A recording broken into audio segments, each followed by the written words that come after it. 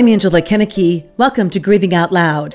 For the next 5 weeks, I'll be bringing you conversations I had with speakers and authors at the Bereaved Parents USA Conference in St. Louis in July.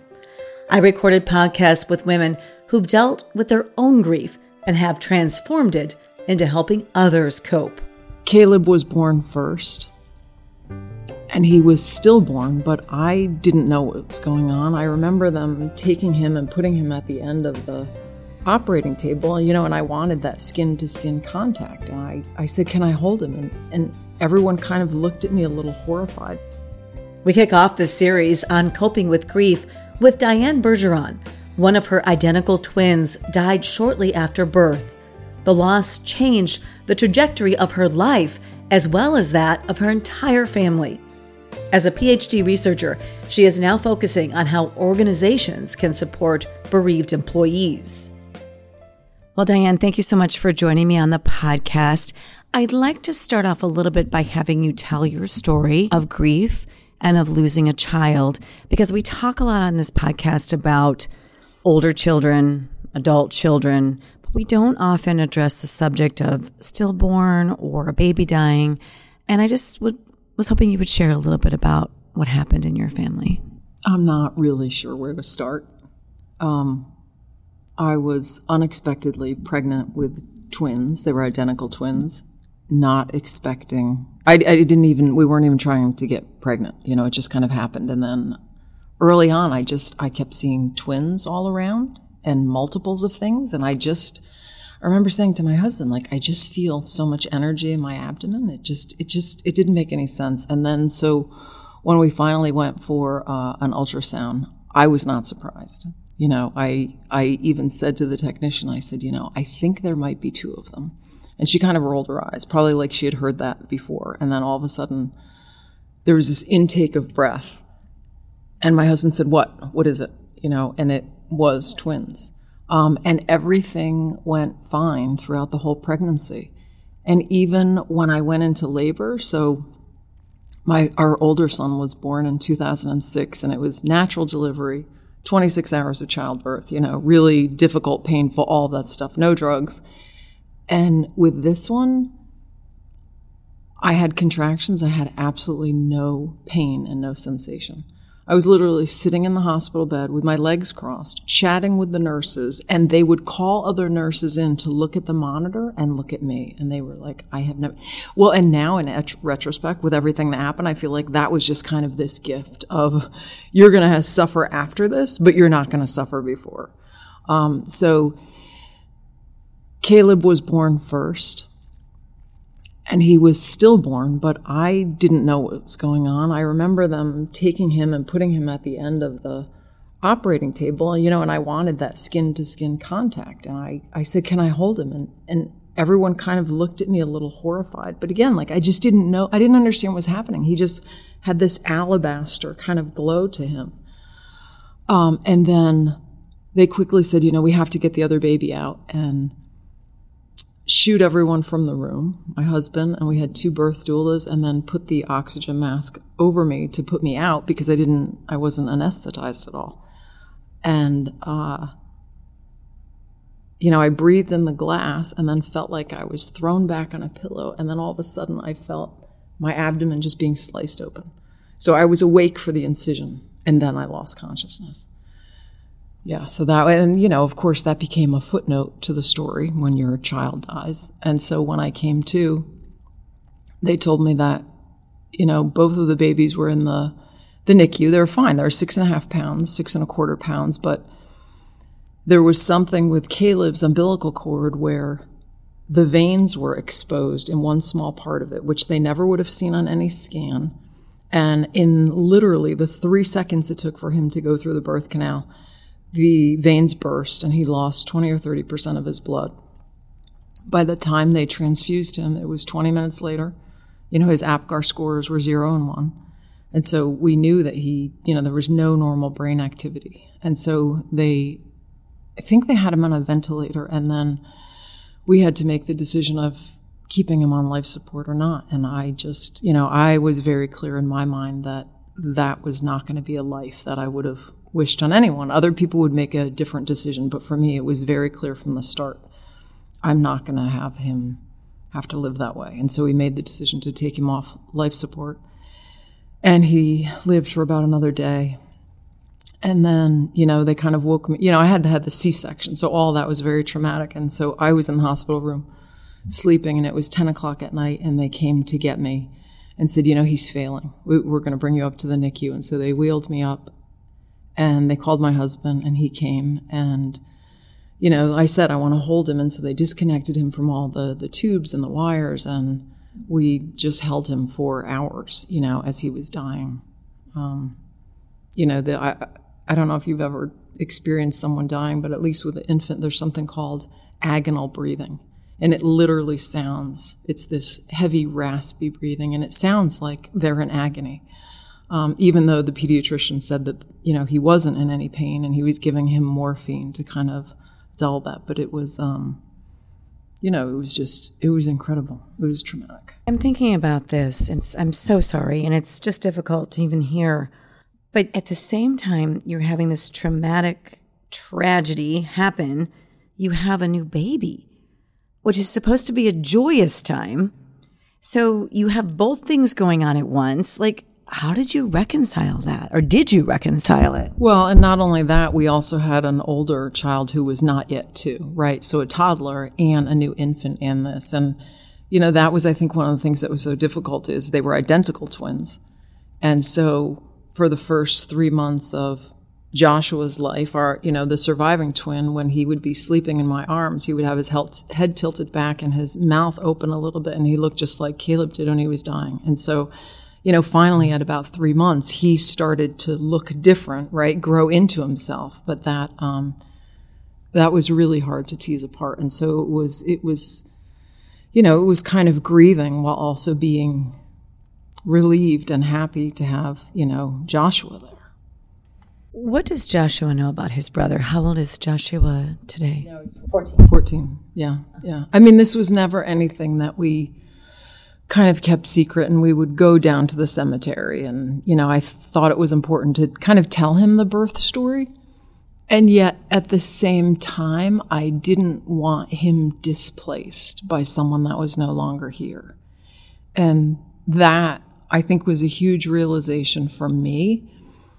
And I remember that we had joined this annual memorial walk to remember that was happening in Cleveland. And so every year on this certain date, all these families that had lost infants or young children would do this walk. And one of the things we offered to do was help people plant trees to honor their child. And we went to this one family's house. And my husband was outside helping plant the tree, and I was talking to the mother, and she took me into her family room and showed me above her fireplace mantle. She had done almost like a rubbing of the tombstone that had her child's name on it, right? Because her child had died, and so this was kind of a memorial thing. And she said to me, we went to the cemetery on Christmas Eve and made that. And she had 2 other children, and I just remember thinking, she's pushed her living children aside to make room for the one that died. And I remember being very conscious of, I'm not going to do that, right? And needing to prioritize, the children that were still with me while also maintaining a relationship with the one that died. Right, which is a hard balance to do, and I think a lot about that. I think a lot about that with my own surviving children. So I have 3 other children that need my time, attention, and love. And I do have Emily's artwork, up all over my house. I have some pictures of them, and her picture, I have some pictures of them. But I do worry in the charity and everything I'm doing in her name, I don't ever want them to feel overshadowed by her. And I think also my other children give me purpose to go on. I had a friend, and I felt so bad. She already had some mental health issues, some addiction issues. But after her son died of fentanyl poisoning, she completed suicide. And she had another son and a granddaughter and a husband. And I wrote this blog. It's called Collateral Damage on our website. And I just think about those poor other people, who have been affected by this. And I understand that she had problems she could not overcome. But at the same time, that is one of the things that keeps me going, is the other people.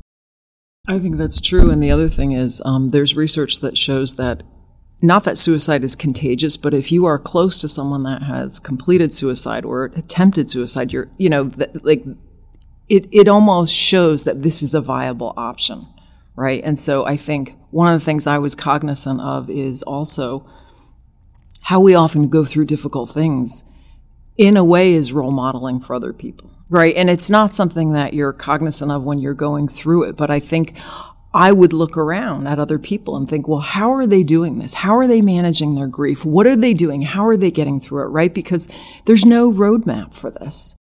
I think I was looking for easy answers, so I would read all these books and I would say, what's the secret here? I'm a researcher. I can figure out the answers. There are people that definitely were role models for me in grief, but yet at the same time, your journey is your own. And I think, that this quotation that I love, that's just, traveler, there is no path. We make the path by walking. I think that is so true in terms of grief, because there's no one that can map it out for you.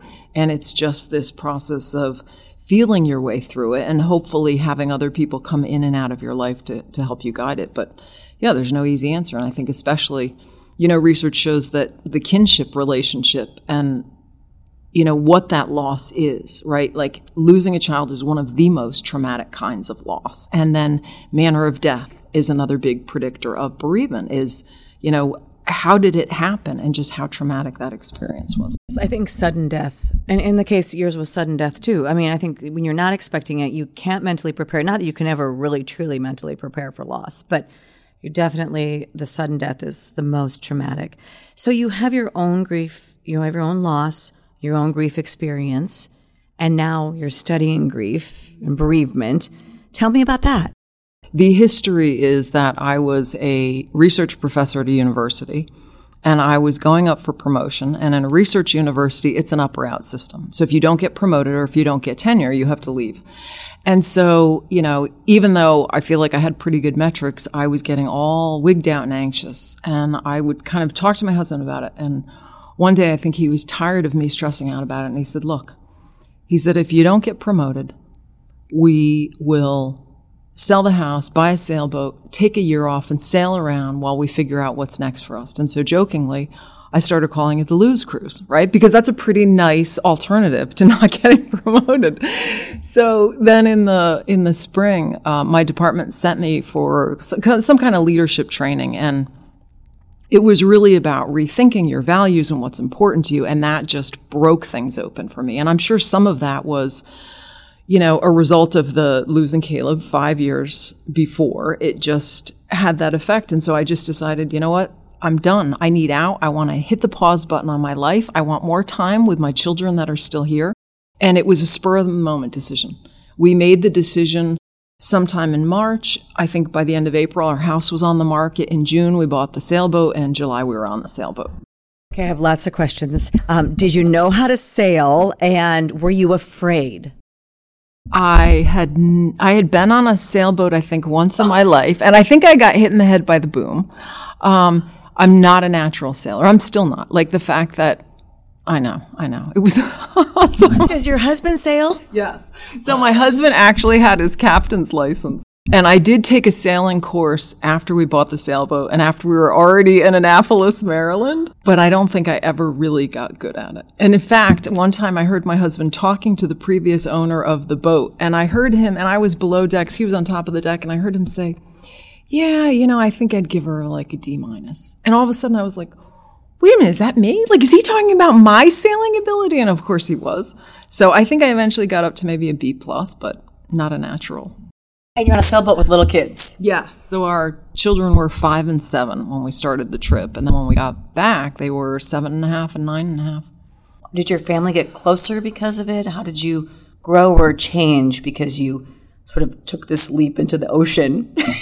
Well, one of the reasons that I think we did it is because the idea came up and my husband started talking about it with neighbors and friends. And I kind of tried to silence him because I didn't want people to put that pressure on us. And we were at a party and another couple said, oh, we had the opportunity to, sell everything and go live in Chile or something like that. And we decided not to do it. And I found that couple to be incredibly depressing and down. And I remember thinking to myself, like, oh my gosh, if we don't do this, we're going to be like these empty shell people and walk the earth that way. And so to me, this is a trip about kind of coming back to life. And so it just became non-negotiable that we had to do it. In terms of how it brought us together, I think the metaphor or the image is, when you see something woven and you look at the knots on the back, I feel like this trip brought all of us just so much more tightly connected. I love that you had the courage to do it, or maybe the craziness to do it. I don't know what it is, but good for you guys. I mean, you wrote a blog about it, so people can find that online. We'll put a link. Sailing Uncharted Waters. We'll put a link to that on this podcast. And then when you came back, you got into leadership, corporate leadership, and then grief, or just tell me the order of what happened. So when I got back, the university I was part of has a weird tenure system where you get, usually at most research universities, you get promoted and tenured at the same time at year 6. And so my promotion to associate professor was actually unanimous at every level. When I came back from the trip, it was like, 2 years later, I had to go for tenure. And even though, my research publications, my awards were better than other people in my department that got tenured, I feel like there was a feeling of, oh, no, you don't get to do this. Like, you don't get to take 2 years off and then come back and get tenure. And so I didn't get tenure. And, everyone told me that I had a lawsuit. And I decided, what? I don't want to live in the negative space of a lawsuit for however many years it takes to unfold. And so I just said, okay, I guess this is done. And so then it was, a little bit of time trying to figure out, well, what's next? And then this position opened up at Center for Creative Leadership, and not getting tenure turned to be the best thing that ever happened to me. I think that's often true. Something that we think is horrible turns out to be a positive in the end when we look back at it retrospectively. So leadership in business, leadership, what are you studying?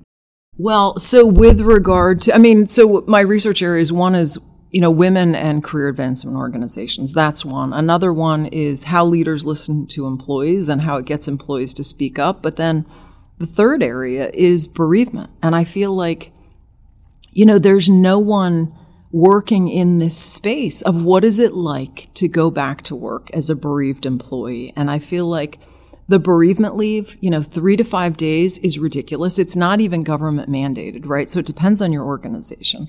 And that's not even enough time to plan a funeral, much less grieve. Let's talk about that for a moment. Why do you think it is that corporate America, or most businesses, want you to get right back to work? Now, I'll just share a little personal story. In my case, I took short-term disability. I took 3 months off. There was no way I could have gone on television or really done anything in terms of the stress of my job effectively or well if I would have gone back to work within days or even a couple of weeks. And so I was lucky that I was able to do that. I had those benefits. It still wasn't necessarily easy to do. But why is it, you think, that our corporations, our businesses just believe within 3 to 5 days, if you lose a child or a spouse or your mother, that you're able to just jump right back into work? And are you able to do that? No, I think it's absolutely insane. And I think I was in the same position. I had the luxury of having an entire semester off and then the following summer before I had to show up to work. So I would have been non-functional if I had to go back after 3 to 5 days. I don't know why that is the expectation. I think that as a society, the U.S. is horrible at dealing with grief. I think that's part of it. I think another part of it is that not enough people have had the experience of that kind of loss to understand the repercussions and all the ripple effects. And I think it's noteworthy that it wasn't until Sheryl Sandberg suffered the loss of her husband, right, that Facebook, now Meta, changed its policy to 20 days of bereavement leave. And I think it was through Sandberg's conversations with someone at MasterCard that MasterCard followed suit. Right. So often it's someone at a high level has that personal experience and then things change. I have a couple of friends who are moms who both lost their children to suicide. And they both went back to work almost immediately, well, within, a week or so at least, and both lost their jobs.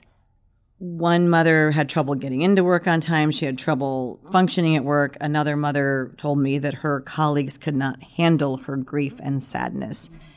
And they felt like there was nothing they could do. Like they had to find another job or move on or do something else with their life. But it's so sad to me that employers, this other woman I know, she's very talented at what she did. She'd worked there for years, but the employer didn't value her enough to keep her on because she was grieving? Did they think she was going to be still acting like this 5 years from now? Do you know what I'm saying? Organizations are short-sighted because I have heard so many people, and even one bereavement organization told me, I think it was people that feel like they were treated poorly while they were bereaved. Within 2 years, I think it's something like 80% of them have left their organization. Right? And that's just a testament that people who are bereaved are so sensitized to everything that if you treat them well, you are probably going to double and triple their loyalty to you. Right? But unfortunately, most organizations don't treat their employees well. But I think it's really just because they don't understand what bereaved employees are going through. They think it's sadness and that, you can kind of get back to work. And this is where even with the pandemic, with all of this focus on flexible hours, I really hope that will shift to giving bereaved employees more flexibility, because I think often going back to work can be a respite from grief, right? Like that can be a place to do that. But organizations need to understand that employees need the flexibility to work when they feel they can, right? And to be able to kind of come in and out of that grief space and then go back into the workspace. How do you think we make these major changes in our culture, in our corporations? Got some easy answers for me there, Diane. Do you think, like Facebook made some changes, right? You said MasterCard made some changes, but we need more of this on a larger scale, especially for workers who are making, who are in hourly jobs and minimum wage jobs, and they probably have the least flexibility of anybody out there. Bereavement and loss for people that have less privilege and are in different social class, hourly workers, is so much more intense and difficult because they don't have the support systems that someone, with more privilege has. In terms of, how to get organizations to change, part of what comes to mind is Fortune's Best Places to Work list. Why? Because even the Working Mothers list is they look at certain factors in an organization. Why not add bereavement to that? I think one of the first things I would like to do is just understand the experience of employees returning to work. What is that like? Interviewing those employees, understanding, what was helpful to them, what was hurtful to them, and then also the experience of managers. And this is where I do have some empathy and compassion for managers because I think they want to help, but so many people in our society are uncomfortable with grief. They really have no idea what to say. They have no idea how to support a bereaved employee. We've had a couple of people come back to our place where I work, and I'm always trying to check in with that person every day and just give them a chance to talk. I mean, they know I've been there. They know. I don't think anyone else is doing that. I think people are just like, get back to work, And it's not because they're mean. It's because they don't know what to say. Or I just walk up and I say, how are you doing? How are things? Is everything okay? Anything I can help with? Or I'll bring them a book, or I'll try to bring them something like a little gift, just to let them know that I understand what they're going through. But I think most people probably don't get that unless there is someone else in the workplace who's bereaved, I think it's the people that have suffered a significant loss that reach out to someone else that is newly bereaved, whether or not they know that person, because they know that they're probably not getting the support and they have some understanding of what they've gone through. The other thing I think is a lot of people don't say anything because they feel like, I don't want to upset the person, right? But that's really about that person not being able to handle the emotions. And I think what's so important is when someone is bereaved is they need to be seen in their grief. And I think it's so hard to just witness that grief, right? Without needing to fix it or stop it, to just sit with that person for a while, let them be there, let them get it out, and then, they can kind of pick themselves up and move on. There's a lot of rules, in most workplaces that It's hard to know for some people, know what to do. So where do you think we need to go from here? What would you, an ideal world, because we talked about flexibility. Is there a certain amount of time off or something you'd like to see corporations do? Yeah, I feel like at a minimum, I would love to see organizations offer their employees at least kind of 20 days off to be taken flexibly, right? Because what they don't realize is, that person's, the birthday of the person that died or the death day of the person that died. Those are huge emotional roller coaster days. And I think it would be so much easier if people knew, okay, I have this space to do that. I've heard of a few organizations where they actually have a donated leave bank, right? So that other employees can donate some of their sick leave or vacation days to the bereaved employees. And to me, that's something beautiful because it's a way for coworkers to feel like they're supporting the person. I wanted to end this podcast on that I heard you talk about was doing something symbolic to end your grieving, which, obviously your grieving is not really going to just abruptly end, but creating some sort of ceremony or something symbolic to show that you're going to move forward, even though you still carry that grief. Can you talk a little bit about what you did and why that was important and what advice you would have for other people? So I think it was my husband and I were coming up on the first anniversary of our son's death. And my husband came to me and he said, I feel like we're in danger of this becoming our story, right? That we are never going to recover from this and we're never going to move on. And he said, I think we need to find a way to hold on to the love and let go of the grief. And for me, that felt really scary because the love and the grief were so entwined that it felt like letting go of the grief would mean letting go of the love. And so we decided that on the 1-year anniversary, we were going to have this ceremony of kind of this symbolic letting go of the grief ceremony. And so we went to the cemetery, and my husband had been wearing this black T-shirt for the prior month. And he ripped up his T-shirt, and we had both written letters to our son that we read out loud, of course, falling apart as we read them. And we were going to tie them to these helium balloons and, let them fly free in the sky, which I wouldn't do today because when we were on the sailing trip, we would see all these helium balloons in the ocean. So that's not a good idea. I think I got dinged for releasing helium balloons. Got dinged on social media once that I did on a death anniversary. I mean, it's a nice gesture. It's beautiful, but yeah, I've heard about the danger to animals and the environment. So it actually kind of worked out well because what I didn't realize is that, it was late October in Cleveland and it's cold out and I didn't know that helium shrinks. And so these helium balloons we brought to the cemetery were just kind of bouncing around sadly on the ground. There was no uplift anyway. So we ended up burning the letters. And it was interesting because on the way to the cemetery, as we were driving down the road, there was a library that had this, like a connection over a road so that you could cross from one side of the library over to the other. And there was a bench in the middle of this walkway that I could see above. And there was a woman sitting there. And I just remember thinking, that's what grief is like. Like if you don't pick one side or the other, you're kind of stuck in the middle. And so I feel like that ritual for us, even though it didn't change anything, right? Like we didn't wake up the next day and everything was fine. It was as bad as it had been the day before, but it felt like at least we had put, kind of a stake in the land of the living and said, at some point we are going to reclaim our life. Like we are not going to let this destroy us. And so I think psychologically it was a turning point for us. How do you honor your son today? I think in some ways by the work that I'm doing. I feel like I would not be where I am now if all of that had not happened. And so to me, feeling like if I can make any impact on other people that are grieving and make that less of a burden for them, then that's a way that I honor him. Thank you so much. It's been a pleasure to meet you and to talk to you. I'll bring you another interview from the Bereaved Parents Conference next week.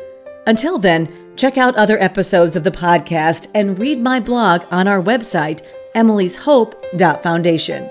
If you like what you're hearing, please consider giving us a positive review on Spotify, Apple Podcasts, or wherever you listen. Until next time, wishing you faith, hope, and courage.